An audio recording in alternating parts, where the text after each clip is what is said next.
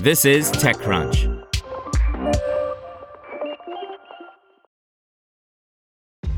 This episode is brought to you by ShipStation. You know, some things take a lot of work, like sending little robots to far-off distant planets. And just as that's challenging, so too is running a successful e-commerce business, especially when there's so much to do. So I want to introduce you all to ShipStation. Now, I love using ShipStation because of its easy-to-use dashboard, which makes managing orders and printing labels a breeze and super smooth. Oh, and the customer service is just out of this world. It's exactly what you need to help grow your business. Sign up for your free 60-day trial at shipstation.com/technews. That's shipstation.com/technews. Stitch raises $25 million Series A extension led by Ribbit Capital, increasing the round's total to $46 million. By Takekene Okafor. Open banking, in which traditional banks release their data via application programming interfaces, APIs, to enable the development of new financial services for their consumers, has been one of the most significant disruptions in global payments over the past decade. Less than 5 years ago, this innovation, in which businesses use APIs to access customers' financial accounts and provide an array of integrated and embedded financial services, took on in Africa. In the latest development, South African fintech Stitch, which has built an end-to-end payments solution designed to meet the complex and evolving payments needs for its enterprise clients, is announcing some funding to become a market leader in this payments segment. Stitch focuses on enabling businesses to build, optimize, and scale financial products and providing API gateways to improve the conversion for online payments and optimize payment operations of its clients.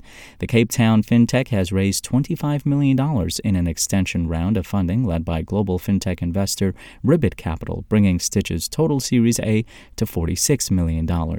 Existing backers include CRE Ventures, PayPal Ventures, and Raba Partnership participated in the round. This is Ribbit Capital's third investment in Africa after leading Chipper Cash's $30 million Series B and Wave's $200 million Series A.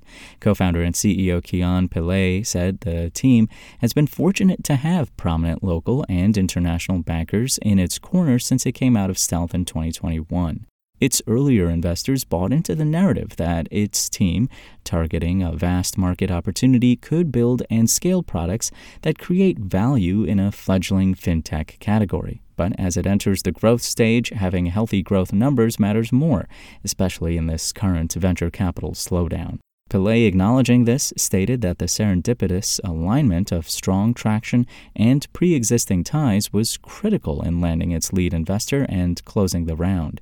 It was a good happenstance that we finally started to find traction in a world where hard numbers are significant for investors like Ribbit, whose team we've known for a while, noted the CEO, adding that Ribbit Capital's strong understanding of the global fintech landscape and emerging markets will be invaluable to Stitch, which is on track to process over 50 million transactions, totaling $2 billion in total payment volume, TPV, this year. These figures are across 7 product features Stitch has launched since early 2022. Stitch was a quasi-data, quasi-bank-to-bank payments platform before embarking on a feature release spree. Its clients, ranging from enterprises to entrepreneurs, could use its platform to access customers' financial accounts and innovate around providing services such as personal finance, lending, insurance, payments, and wealth management. Now it has evolved into a full payment service provider. Customers can accept payments via pay by bank, debit, and credit card, recurring debits, cash and manual bank transfer, manage, orchestrate, and reconcile payments across multiple methods, providers and geographies in one dashboard with PayOS, and disperse funds via payouts. Several use cases include e-commerce checkouts, finance operations, financial services, lending and insurance, marketplaces, and recurring payments. Stitch says its end-to-end payment solutions is primarily offered to enterprise businesses in South Africa. MTN, MultiChoice, the Foschini Group, TFG, Standard Banks, SnapScan, and Yoko are a few names. However, it still has a handful of startups and small businesses as customers in Nigeria and other African countries where it has licenses to operate, Pillay said in the interview. The fintech, whose competitors include Mono, Okra, Revio, and Money Hash, also serves global PSP partners and is in talks to do the same with a few global consumer internet companies. We moved away from being a single method platform to a next-generation PSP for local and global enterprises, said the CEO, who founded Stitch with Natalie Cuthbert and Priyan Pillai. Initially, we just had a pay-in feature where we support bank and card payments. While we've added more, we now have an orchestration layer, which many enterprises use to manage payment methods and reconcile across different banks. And we do payouts, whether a disbursement, a refund, or a withdrawal.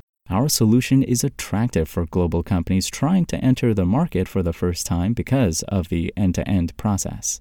From the point of view of these consumer internet companies in the US or Europe, South Africa is often seen as the gateway to Africa.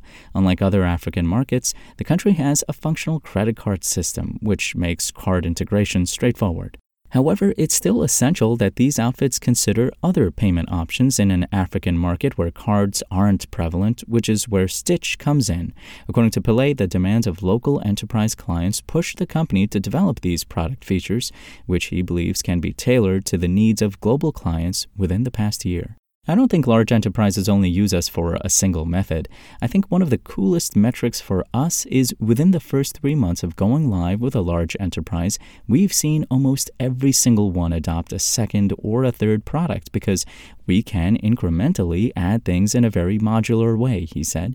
We're sort of playing in a space that we wouldn't have expected to, but because big merchants have demanded us to have more products, it's been an easier place to get into and scale from there.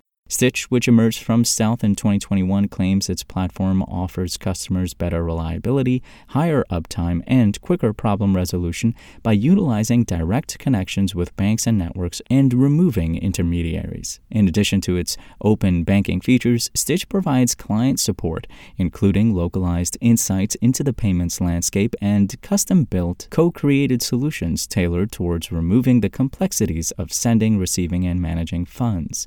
Its subsidiary Wigwag enables small businesses and micro-influencers who sell goods and services on social media platforms to accept payment via a link and card. The fintech has now raised $52 million in venture capital, including a $6 million seed. The company, which has over 80 employees, plans to use its Series A money to continue developing its platform, expanding its customer base, and seizing opportunities to serve new markets, Pillai expressed on the call. Everything we do is client-focused. We'll continue to optimize for what they have, and then scale geographically with them and deeper in products they already have, added the CEO. We also want to continue adding as many first-party payment methods as possible. Our value proposition has been precision engineering and deep infrastructure. So, for instance, we are looking at connecting to card and bank rails without intermediating. Things like this are often slow and capital-intensive. That's why we raised. To hear everything you need to know about the week's top stories in tech from the people who wrote them, check out the TechCrunch podcast, hosted by me, TechCrunch managing editor Daryl Etherington.